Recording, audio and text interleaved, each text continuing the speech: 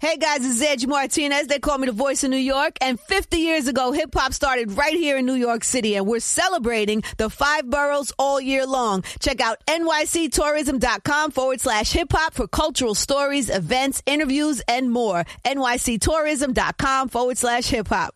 Hey, what's up, everyone? It's Tyler Dunn at the Go Along Podcast. A quick preview of this episode. Paul Dehner Jr. of The Athletic, the excellent Cincinnati Bengals beat writer, joined me for a really interesting conversation about a really interesting team, the Cincinnati Bengals, one of those teams, for whatever reason, we're not really talking nearly enough about, by and large, all offseason, all summer long, but they were in the Super Bowl last year, and we plan on getting to a lot of Bengals content here at Go Along. So a huge welcome to all of the Bengal fans who found our podcast and found our newsletter, golongtd.com, this past week. I've noticed your arrival, and I greatly appreciate it, so thank you so much.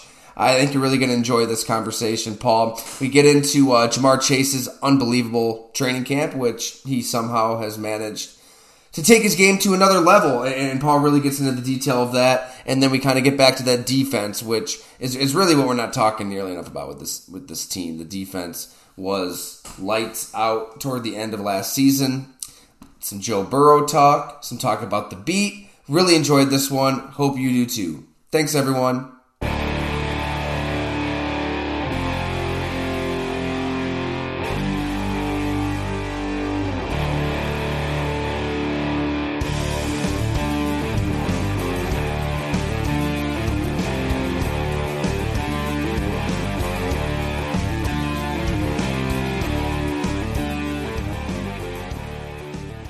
What's up, everyone? This is the Go Along Podcast, and absolutely thrilled to welcome on our next guest because, Paul, we've got a lot of Bengals fans listening and reading at Go Along, so we got to give them what they want. They want some Paul Dehner Jr. in their life.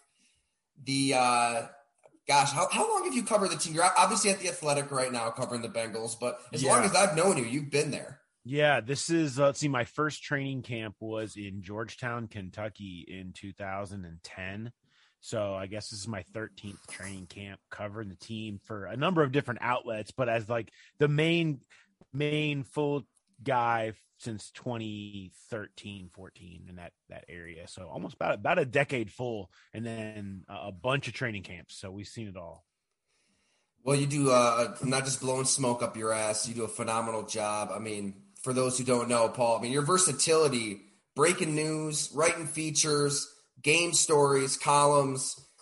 Really, if I ever want to know something about the Bengals, I'm reading your stuff. So thank you for everything you do. And, Bengals fans are lucky to have you, I think. Appreciate it. And hear that podcast growling, our podcast that we have that we love doing here, covering the team too. There's too many. You can't have to these days, right, TD? I mean, like, if you are not doing a little bit of everything, you're a dinosaur. I mean, it's hard. Totally. It's hard to not be. I remember. You talk about when we first started. Not to tangent already before we even get going, but like when 10, 12 years ago, I mean, you were siloed. Like you're the news writer side. You write columns. Okay, you're on the radio now. Like, if you're one person, you have to be doing all of that. And I always felt like, oh man, I'm like a jack of all trades. But now the evolution of media, like, you better be a jack of all trades or you can't do it, And so it's kind of fun to see the direction that it's gone, because I think it's spawned a lot of really, really talented people that are young and really good at a lot of different stuff. It's enjoyable too. I mean, you get to tap into different parts of your brain, right? Like you're covering the team, and you've probably written about Joe Burrow and Ja'Marr Chase and Joe Mixon more times than you can count, but to be able to come at the team from different angles, one day you're trying to figure out what's going on with Jesse Bates and that contract situation, and it's, got some hard news there, some meat on the bone, and then the next day maybe you can just go off on an opinion you have about something. You've kind of you have that freedom to just think differently day to day on the beat. Yeah, and I think you have to, or just long form talk it out, and show personality that way, and be just more honest about it's the old, you want it to be your friend, your knowledgeable friend on the couch next to you. I just think people are so much better at being able to make fans feel like they're your friend on the couch now because of outlets like this, everybody has a podcast, but to be able to write in different ways and and show that you're just a person trying to relay what you know to people in different ways and try to help people, whether it be better connected to the team or feel like you're being accountable to the team. Like you can just do that in so many different ways now. It makes it, I think, a lot more engaging for fans to kind of understand not just the team, but your job, and you a little bit. And, I think that's fun. Makes it more fun. I'm hoping we can add meme to your, various job titles. Just meme. That's it. You're a phenomenal meme. I wasn't sure it was you at first, and then I'm looking closer. I'm like, that's absolutely Paul. So for people who don't know, that clip that went viral, Ja'Marr Chase, and a lot of training camp clips have seemed to take off this camp, but that was a legit insane grab by Ja'Marr Chase near your sideline where the reporters watch practice. And I had since left Cincinnati. I wish I was there standing by you. But your face, man, the camera captured it perfectly. You captured the catch perfectly. The disbelief of the face scrunching. I've never really had that many people pause and zoom my face and send it to me before, like over and over again. I've that's the one rule in life: don't be a meme. Whatever happens, wherever you go, whatever you do, don't be a meme. And then all of a sudden you are. And I was just like, but I felt like it was just a total natural reaction to what a catch. And can you believe this dude? Like, always with this stuff. Like he's just ridiculous. He's had an unbelievable camp. And that face, I really have made that face probably once a day, just on something that he's done. Cause he's just, he's just ridiculous. And it's crazy to watch him every day, whatever he does. It's a good reminder, like we're all in this world where everybody has a camera. We're always a split second away from being immortalized by just the way our face looks or something we're doing. You know what really unfortunate. It's such an innocent face you made, but like think about, who knows? You could be picking your nose, you could be just looking disgusted. It could have been a lot worse. Yeah. What's that? That's why I feel, for these athletes too, like they become memes just for anything they do out there on the field that's stupid, that would normally just be forgotten. I mean, and you're out there in the heat of battle, doing everything, trying to like make a living and kill yourself against these other elite athletes, and you do one weird thing, and now that's all you hear about for the next like 3 weeks, So that's where we are though now. Don't be a meme, but you probably will. I think we all are going to be a meme at some point. Exactly. It'll get us all. Definitely. One way or another. Social media will victimize us all. On this podcast, you might get me and turn me into a meme. I don't know if I can trust you on that. Well, we don't like to cancel anybody. We're very anti-cancel culture here. Okay, so you're safe. You're safe. Good. Thank you. This is safe. You always have a home at Go Long. If you do get canceled, just come on over. We'll hire you. We'll give you some beer or something. It's good to have a landing spot. I like that. If I ever screw up too bad. We might as well talk about the Bengals a little bit. So Ja'Marr Chase, you wrote a story. Full disclosure, I haven't read it yet. I see a lot of people talking about it, and I cannot wait to sink my teeth into your feature on Ja'Marr Chase. But give us a little sneak peek at what you learned about, as you said, a dude who is just terrorizing defenses this summer. Yeah, I mean, he really has kind of been, and it's odd to call him the star of camp. The camp's felt weird without Burrow because, it's like, you were there. It feels false. It's like everything's like, okay, we haven't really started yet until 9 starts throwing the ball. But it's crazy to say that a guy who was the offensive rookie of the year and really to talk the league and help drive a team to the Super Bowl could be the star of camp. Like, almost like not a surprise, but almost like we'd call him a riser, right? We always could do risers or fallers or something like that. I mean, you can almost see the jump that he's taken. But what has stood out to me in the point of the piece is, the Bengals didn't know totally what they had in Chase last year. They hoped they did.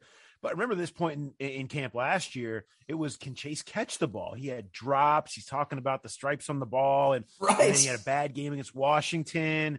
And they're like, he drops everything and he's getting clowned. on every national show, and people are calling him a bust, and he comes out and has this great season. So, but there was, that was not made up. That was not some fictionalized thing. It got out of control, but it wasn't fiction. He really was struggling in camp. He struggled in games. He was in his own head, admittedly. And so they came into the season not really knowing what to expect of Chase, what to get. Then about midway through, he's a phenom, and the skill set you thought you had was even better. And so it took a while for them to really start opening the box on ways to use him, because he's such a versatile receiver. He's not just an X run a 9 down the field.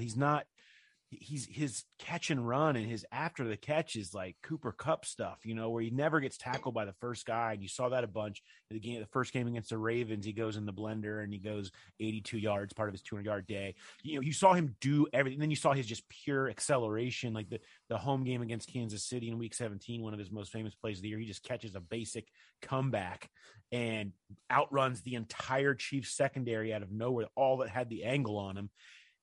See, they learned over the course of the year what they had, and they tried to use it more. And you saw the point. I went and looked at slot usage, because it's like, okay, they have a 1 now. They have a legit 1. Learn now how to start using him to keep other teams off balance, because they show up looking for where's Chase.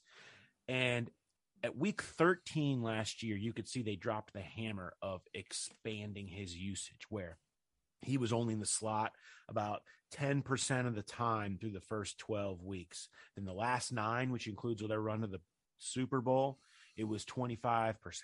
And the target percentage in the slot went from about 11%. So just of the slot routes in the first week 9, he was only getting about 11% of targets. So then the last portion of the season, all the way also up into the mid-20s, where Burrow was looking for him more inside there. The plays were designed more to utilize him inside. And it's no coincidence he took off again. People don't realize about Chase's first season, he had the incredible start. Then teams really focused on him, started taking him away. T. Higgins' star rose as teams started to pay attention. And then that last portion, as the Bengals started moving around, Chase took off a second time to that next level.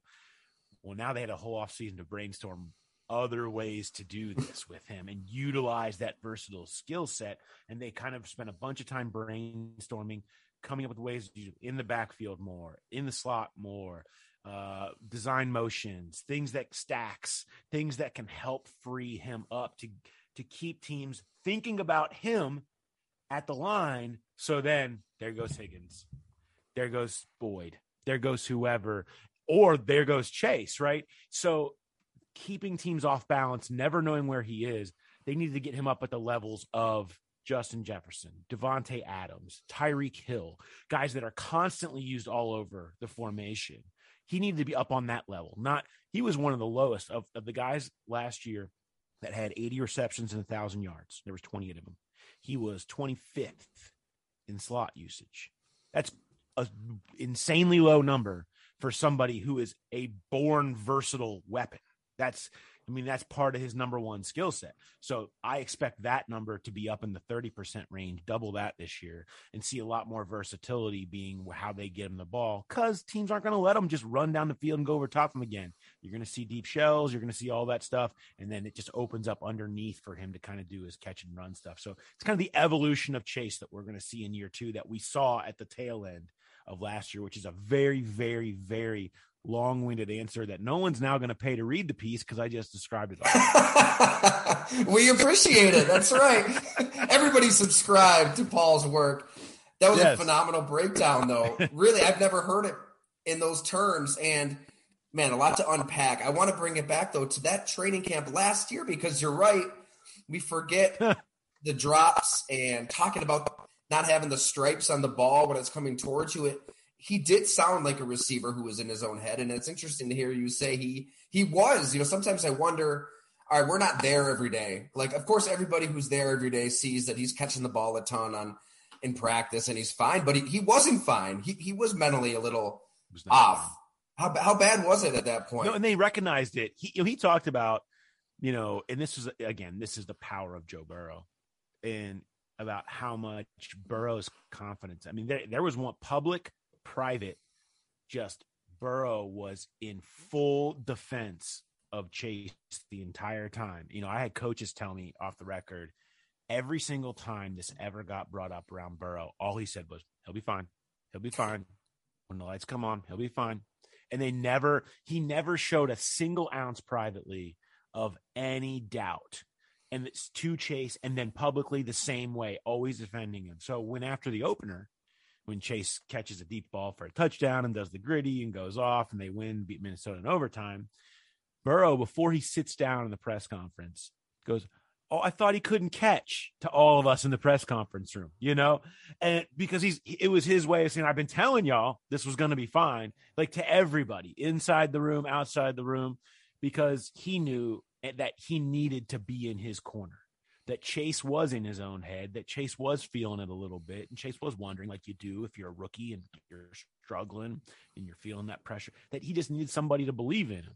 Burrow's so innate.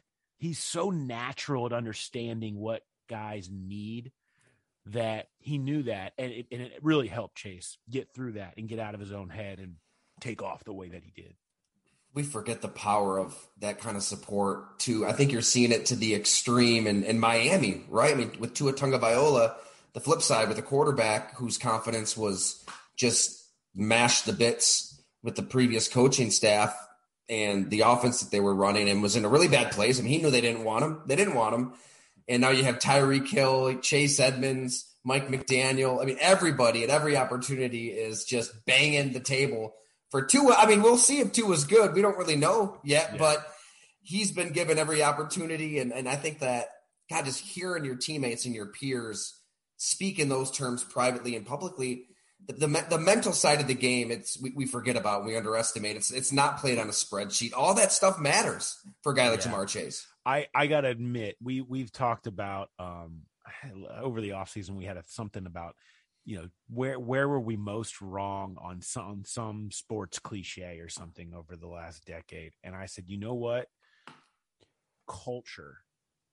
My mind has been changed because I got so sick of every single introductory press conference for every coach ever. Culture. Got to set the culture. Gonna set my culture. And it's just like, come on, man. Like, bring in the players. Culture is a winning streak. Okay. Culture is everybody wins. Everybody's happy. Right. And there's obviously that's part of it. Like, establishing culture is easy to do when you're winning and a lot harder to do when you're losing. But I watched it here. And this was not a team of stars last year. And they have some. They have the quarterback, they have Chase, they have, dudes, Trey Hendrickson, whatever. But this league is about getting the most out of everybody else. Your stars have to carry. You have to have that. You have to have the QB or you're toast. But the rest, the next step where the Bengals ended up last year, is about belief, is about dudes that get the most out of themselves because they love going to work every day. They build off of each other. And I just never really believed that stuff until I watched it with my own eyes happen with this team. Really, not just last year, really in the background during their 4-11-1 season in 2020. Right, that win against the Steelers was notable. And that was win. That was really the public view of it, where it was like, oh, okay, this team is still playing hard. It still matters. They're playing with an energy and a belief. But that was really simmering in the background from the midpoint of that season on, where it was like, man, they're not winning. They're not talented enough. They got a lot of problems, and there's some issues still with some toxicity. But like, you could see a portion was evolving. The vision was starting to evolve. They'd just been so, they were playing without Burrow the second half of the season. I think you would have seen so much more of it. It was starting to build. And then so when he came back healthy and they added Chase and they kind of got rid of all of the old Marvin Lewis pieces, finally, it just took them 2 years to kind of really gut the locker room and with all the guys that they wanted to have in there. And most importantly, clear the path for the guys they brought in to be culture setters and leaders to actually do that. Because when you come in, and this is no slighting these guys, they were just from the previous group. When Geno Atkins and Carlos Dunlap and AJ Green and Giovanni Bernard, who are great guys and did great things and were phenomenal football players, but when they're there, you cede the room to them. They earned it. They're the vets. This is their place. They've been here for a decade or however long. When they're gone, you feel like you can take ownership of the room. You feel like you can move in the direction that you've wanted to, and that was a big deal. And that didn't happen until the year before that. And so then that culture could really take off, and you just saw it. There was just such energy. There was such fire in the way they played every week, like you just don't see. And then you saw all these role players start to really have great career years, all of them, because it built on itself. Defensively, Chidobe Awuzie was incredible, a very good corner. It became a great corner. Eli Apple, the whole Mike Hilton was taken to the next level. I mean, Trey Hendrickson, Larry Ogunjobi, BJ Hill, they traded from the Giants. And these are guys that came in and also were playing great because they fed off of each other. They fed into this whole thing. And that is real. And I've just never seen it quite like I saw it happen last year. And we saw that in the very beginning, early portions of the season, even when they were 5-4 and, whatever, you still saw that they were getting the most out of it because guys really loved the team. They loved playing for each other. They loved the direction it was headed, and it was fun. And I've covered a lot of teams around here that were not a lot of those things. And you see why teams lose in the first round of the playoffs, and then why teams can make special runs. Not that they will every year, but you can see that's the difference. In this league where the talent's the same across the board, that thing, whatever it is that you're able to create, is really the stuff that sets off special runs. I feel like we're a couple bald guys staring into each other's football souls. I could not agree with you more. I did the same. It's so true, though. It's so I know. True. Honestly, when I was at Bleacher Report, I want to say it was ahead of the 2018 season when the Browns, they get Odell and Jarvis Landry and Baker's back and Freddie Kitchens is the head coach. I mean, I wrote a big story. I spent some time around the team mocking the idea of culture, right? Just outright, just looking down upon anybody who, thinks that culture matters. Because I agree, it's talent. Like, you'd rather have talent. And then these last 5 years since, I've kind of come around to it. I just think, like you, I hate hearing the term and hearing the press conference, cliches and dribble, just ugh. But when done right, you need it. You're absolutely right. Like, you want to maximize every ounce of potential in every single player. And I love the list of players you just rattled off, and it's kind of a good transition into the defense too. But you've got dudes that were let go by other teams or not re-signed by other teams who are pissed off, kind of outcasts, have every reason to go out there and ball out and have a career year. And they somehow were able to find that magic formula, that magic potion, and make Patrick Mahomes look like a shitty quarterback in that second half. The same Patrick Mahomes who did whatever he wanted to against the Bills the week before. You say that second half, that was the second time they did it to him that year. The same thing happened in week 17. People don't remember that. The game that the Bengals won to clinch the AFC North and the playoffs and all that stuff, beating Patrick Mahomes when Jamar Chase had 266. But really big part of that story was they had a huge lead in that game, the Chiefs did. And the Bengals just shut them down, only 3 points in the second half. And then the same thing in the AFC title game. So I think that's where frustration comes from people here, certainly Bengals fans, but players on that defense, of being like, I talk about them as a fluke. They did it twice to Patrick Mahomes last year. They beat him twice, and they did it the same way both times in their place with all of it on the line and at Paul Brown Stadium, and people kept trying to call it a fluke the whole way through. And it's like, how many times you got to do something to the premier player in the sport, and prove that you can beat the premier team that's been to the 4 straight AFC Championship games until it's considered real. And I think that defense felt like they fought that all year. What people don't realize is during that run, because everybody wanted to talk about Burrow, and they should. He's that dude. But like, their defense carried them. I mean, the offense struggled in the postseason often because of the sacks, everything. So people are like, oh, Burrow overcame the sacks. Yeah, so did a defense that was incredibly opportunistic, got turnovers, got big stops, and when short fields were created against them, they forced field goals over and over again and made the plays. I mean, they had 3 straight games. Every AFC playoff win ended with the last defensive play being an interception. Okay. So you had Jermaine Pratt in the wild card game, ended it on 4th and goal from the 9, intercepting the ball so that the Raiders couldn't tie it up or potentially go for 2 and win it. Then you had the win in Tennessee was the interception where Eli Apple breaks it up and Logan Wilson picks it off to set up Evan McPherson from 52 yards to beat the Titans. And then you had Jesse Bates's famous play where he knocks the ball back to Von Bell in overtime to set up Burrow on the short field and the field goal to win it. The defense set up every single one. They finished every game with a turnover, with an interception. And they did this all year. I mean, the opener against Minnesota was getting ready to win. It's a long forgotten game from week 1, but they're just running it out in overtime, giving it to Dalvin Cook in Bengals end, getting ready to try out their kicker. And Jermaine Pratt rips it out on defensive play for them, number like 92 on like a 90-degree day. Just right before he goes to the ground, rips it out. They get the fumble. Burrow goes down and puts him in the field goal range with no time left, and they kick the field goal to beat the Vikings in overtime. They did it all year like this. But they got no credit because everyone wants to talk about Chase and Higgins and Boyd and Burrow and Mixon, and rightfully so. But under the radar, they were 8th in points per drive allowed last year. Top 10 defense, coming from deep in the 20s for the previous 2 years. Trey Hendrickson was a legit star. Chido Chidobe was a straight hard number 1, undeniable number 1. PFF, I think, had him graded in the top 5 in regular season. You had young players emerging everywhere. Jesse Bates is a star.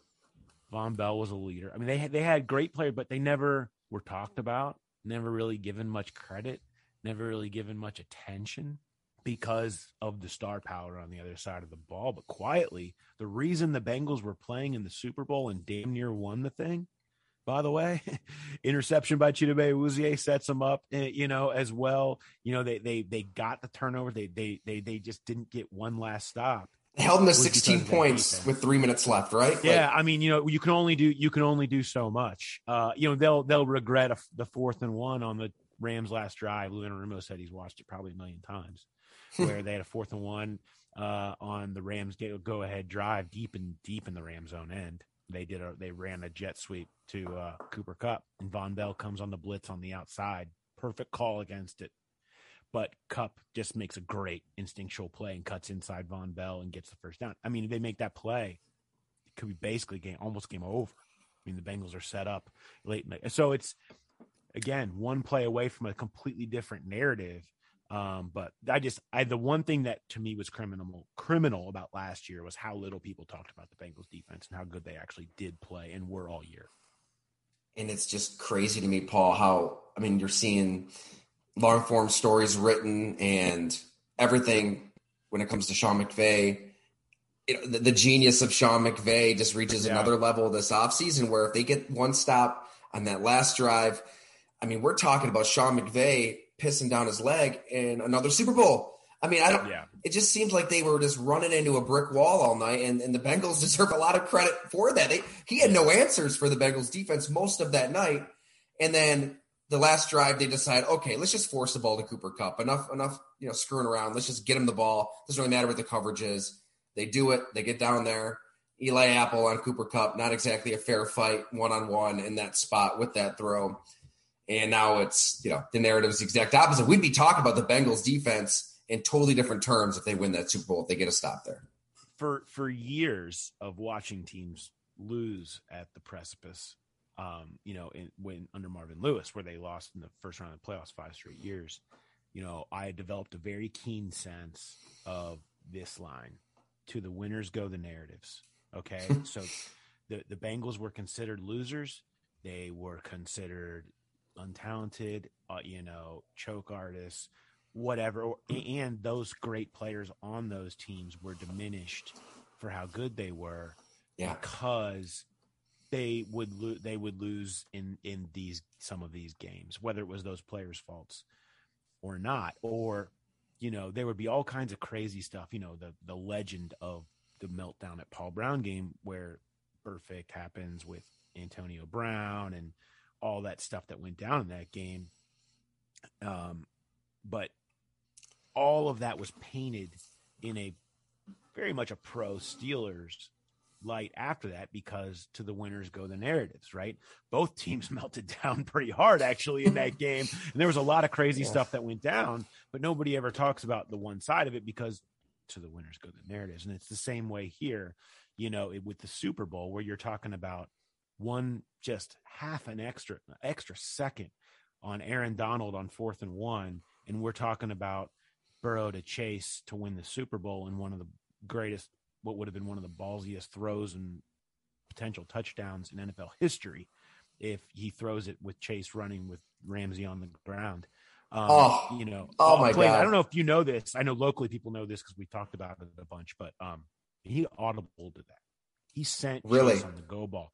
Think about the cojones it takes on a 2-minute drive in the Super Bowl on 4th and 1 in your own end to send Jamar Chase on a go ball and say, I'm going to throw it for all the marbles right here because I've got press man against Jalen Ramsey, but I believe in my dude that much. I want to have that available to me, and I want to throw that. And he did. And maybe it was a mistake. Maybe it was a fool's errand, but it was so close. People don't realize. I don't think that people quite realize how close that was to happening. Him literally hot routing Jamar Chase on what would have been one of the ballsiest throws in NFL history and could have gone for a touchdown if they could have blocked Aaron Donald. But I bet a lot of teams can say that about a lot of plays. I think you're right. I don't think not nearly enough people know that. Yeah, it's the other side of that play that doesn't that gets it. Trust me, it's known here locally. People have seen this. Sweated, had nightmares over the snapshot of Burrow going to the ground while Ramsey's on the ground and Chase is running free. But it's what could have been, I guess. It's unbelievable. I mean, it's I haven't looked at the all 22 of that one, but wide open. Take a right peek. there. Take a peek. Woo. It's something. Yeah. Well, I mean, there was a couple. I mean, it was really two series in that game. Not to go, revisionist history on the Super Bowl here, but I mean, they have a 3rd and 1, 4th and 1 on the opening drive of the game, and they aren't able to convert it. 3rd and 1, they gave it to Samaje Perine, and he didn't get it without Joe Mixon in there. And then on 4th and 1.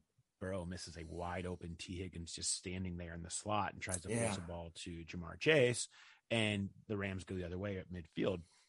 Last drive of the game, 3rd and 1, 4th and 1. They give it to Samaje Perine. He runs it, and Aaron Donald stops him. And then the play, of course, on 4th and 1, where he goes down that everyone's seen a million times. And again, that defines the game right there. I mean, convert 1 yard a couple of times and they're scoring points on the opening drive, or they're doing what they did all year, which is probably score points on that last drive. And that's how close it was. But, if you listen to the way people talk about it, it was never close, never even that close. Like the Rams basically ran away with it only because of luck. And this, but that's how it is painted often. And that's how the Rams are painted from last year. Clearly they had the right way of doing it the whole time.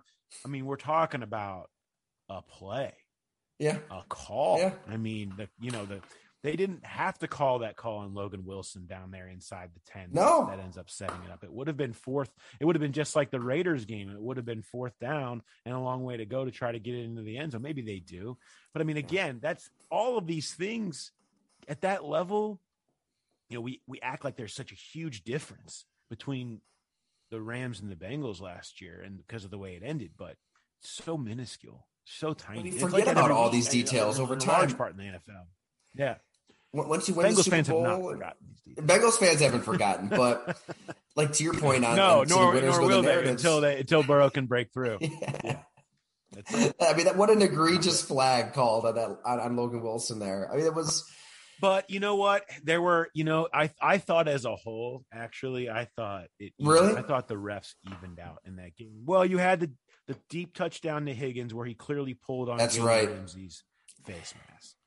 And then you had that call that kind of, to me, those were almost.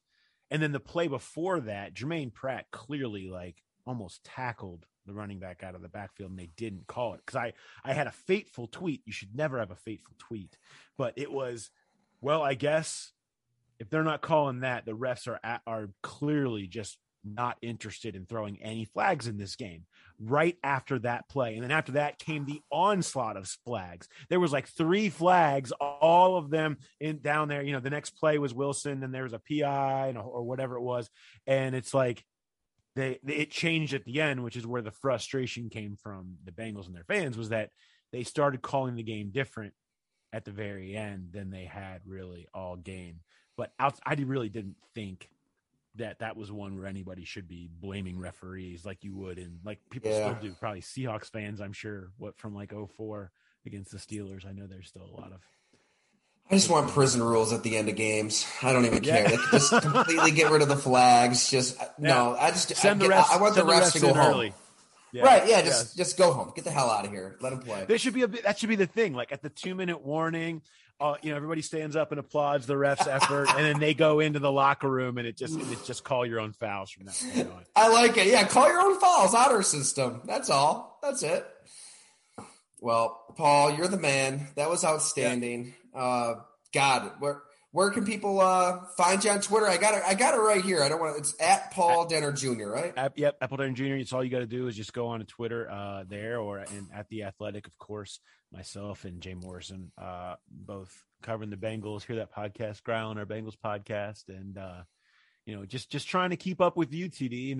I love all the work you've done, and it's been so fun to watch your project take off. And next time I'm in Buffalo, because I have in-laws up there. Where we go? Are we going to Hamburg? Is that the spot? Let's do it. Absolutely, man. Let's get some beers at Hamburg Brewing Company right around the stadium, about 10 minutes away. So okay, but we got to get wings somewhere too. We got to show you the good wing spots. We'll do it right. Yeah, I've had a few. I've had a few, but I've mostly had them at my wife's grandmother would always get them ordered in, or she'd have some special. They'd have beef on weck in her basement. And so like authentic Buffalo beef on weck in a grandma's basement. Oh, that's some legendary Buffalo stuff right there. Now, so I feel like a little bit of a Buffalonian. I've been ushered in to see kind of the underbelly of the greatness. But I do need like a true wing trip, I guess, to make myself, I don't know, christened. Yes, and absolutely. And you know what? When I'm back in Cincinnati, which hopefully will be soon, because man, what a fun team to cover. Just love getting there. And the city's underrated. I love Cincinnati as a city. Totally agree. But I got to give Chili another shot. I think it was 2016, maybe, when I did a Vontaze Burfict story. Yeah. I took like a little swipe at Skyline Chili in my story, and I had some people coming after me. I shouldn't have done it. Yeah. You know what? I got to give it another personal. shot. It's like insulting your family around here. You know what I mean? Yeah. It's like, we can take our shots. And I don't mind it here, because players, we talk to players a lot about Skyline Chili, and they don't like it, a lot of them, because I honestly think if you grew up here or you grew up used to it, like you just love it. It's like something, it like gets into your bloodstream somehow, and like it's like it's party made of nicotine or something. I think there's nicotine in it, and like you just it's just an addiction. But if you're not, it's weird. You're not used to it. It scares you. It looks crazy, and you don't like it, and that's totally fine. And like people understand when people get all mad and yell, "Skyline Chili sucks." Like, we don't care. Like I like it. We like it. It's part of what makes Cincinnati. The fact that you don't is totally fine. I get it. No one's asking you to like it. Stop yelling about it. And what mostly makes me mad is people don't realize Cincinnati is an incredible food city. Like there are like legendary chefs that have blown up lately all across the city. Over the Rhine has become a like foodie heaven, and it's an awesome city for great food. Whether you're talking about barbecue, whether you're talking about fine dining, whether you're talking about beer, it's a huge brewery town. There's like I love that brewery. Every neighborhood has its own local brewery. Rheingeist is one that's downtown. 50 West is one of my favorites. There's tons of, but every neighborhood has its own good one, which is not uncommon, but it's a really big deal here. There's a lot of history with these old breweries that got renovated in these really cool spaces. Yeah. There's one right by my house, Mad Tree, that's massive and that just fills up every day. And it's just like all of this exists here, but people are too busy screaming about chili to even know that this thing exists, that Cincinnati is this incredible food and beer town. And so that's the only thing that frustrates me. Stop yelling about the chili. Come to town and let me show you how good this city is. That's probably good, though, that we're all talking about chili because it keeps Cincinnati a secret, right? If I'm a local, I kind of like that. Yeah. That's fine by me. I don't mind. Argue about our shitty chili and, have your fun with that and let us enjoy the Eagle. That fried chicken's incredible. Absolutely. I would kind of like that if I'm a local, so. Yeah, I don't mind. It just feels personal when people they're like, it's just unnecessary. No one's asking anybody to like it. Stop honestly, yelling. I think it's always the first thing people go to. You know what I mean? Yeah. I mean, I just brought it up. I bet you everybody does, and it's the same thing in Buffalo where everybody thinks that everybody in West New York is just smashing through tables. Like it's kind of dumb in my opinion. Like fans smash their tables when the team sucked and now they're good. Yeah. Why are you still breaking your tables? Like find a hobby, guys. Like it's not really everything you see at a tailgate. I think, it's been a while, but I don't think that's just rampant everywhere. Famously, my wife and some of our friends, we all went up when the Bengals played the Bills. This is probably maybe 6-7 years ago. And they played in a game where all 4 seasons happened in one game. It was like the most Buffalo thing. It was maybe October and it was warm. Everyone's peeling layers. It felt like summer. The sun was out. The sun went away. There was like rain. And then all of a sudden, next thing you know, they're in the stadium and it started snowing. And it was like, how could all 4 seasons happen in one 5-hour period? And it was, Buffalo, man, it's just a unique place. When I think of it, I think of that game too. Well, maybe they'll be playing in the AFC Championship game, and it's either going to be cold in Cincy or cold in Buffalo. 13 seconds away from it last year, right? I mean, where we almost had Burrow Allen instead of Burrow Mahomes, and we could have had I don't know what the weather was like in Buffalo on that particular Sunday, but I'm going to guess it was probably really cold. Cold. I don't think it was snowing that day. I remember thinking about that because it would have been historic if they hosted the AFC Championship game. But I don't know. For my money, I think it could be what we see this year. Could be. There's about 10 different options, right? I mean, the AFC is so hyper loaded. I don't think anybody would be surprised to see any of those teams from the AFC West. Bengals, Ravens, Bills. I mean, there's Colts are sneaky. I mean, there's just so many teams that you can see it, which full circle, it's tie the bow, TD, like any good long form, right? I mean, that's just it. Culture, momentum, whoever gets the most out of those guys, the talent is so even across the board at the top of the AFC. It's going to be about whoever has that culture that propels some of their good players to play great and some of their average players to play good and kind of gets that special thing going. So you don't know who that's going to be. We'll see who can make it happen. Perfectly put. Paul, you're the freaking man. Thanks so much. I think I said 15 minutes and we almost went for an hour. So good. I could do another hour. I got time. I'm happy to do it. You're not, doing some calisthenics for this exhibition game tonight, gearing up mentally, physically. I got my work. Look, I have little kids, as you can probably tell by behind me. So I get up early. We're up early. I've already got a workout in. I mean, we're deep in it already. I'm already I've checked a lot of boxes today, TD. One of the best parts about having little kids, right? I mean, we get up at 4:35 each day, and your body gets used to it. It's great. Yeah, you get a lot of time for thinking in the middle of the night. You know what I mean? So you don't sleep much, but there's get a lot of thinking time out of the way in the middle of the night, and then get the doing done when you've already been up. Getting all your boxes checked before it's even lunchtime. Well, thanks so much, man. We'll have to catch up here soon. Looking forward to it.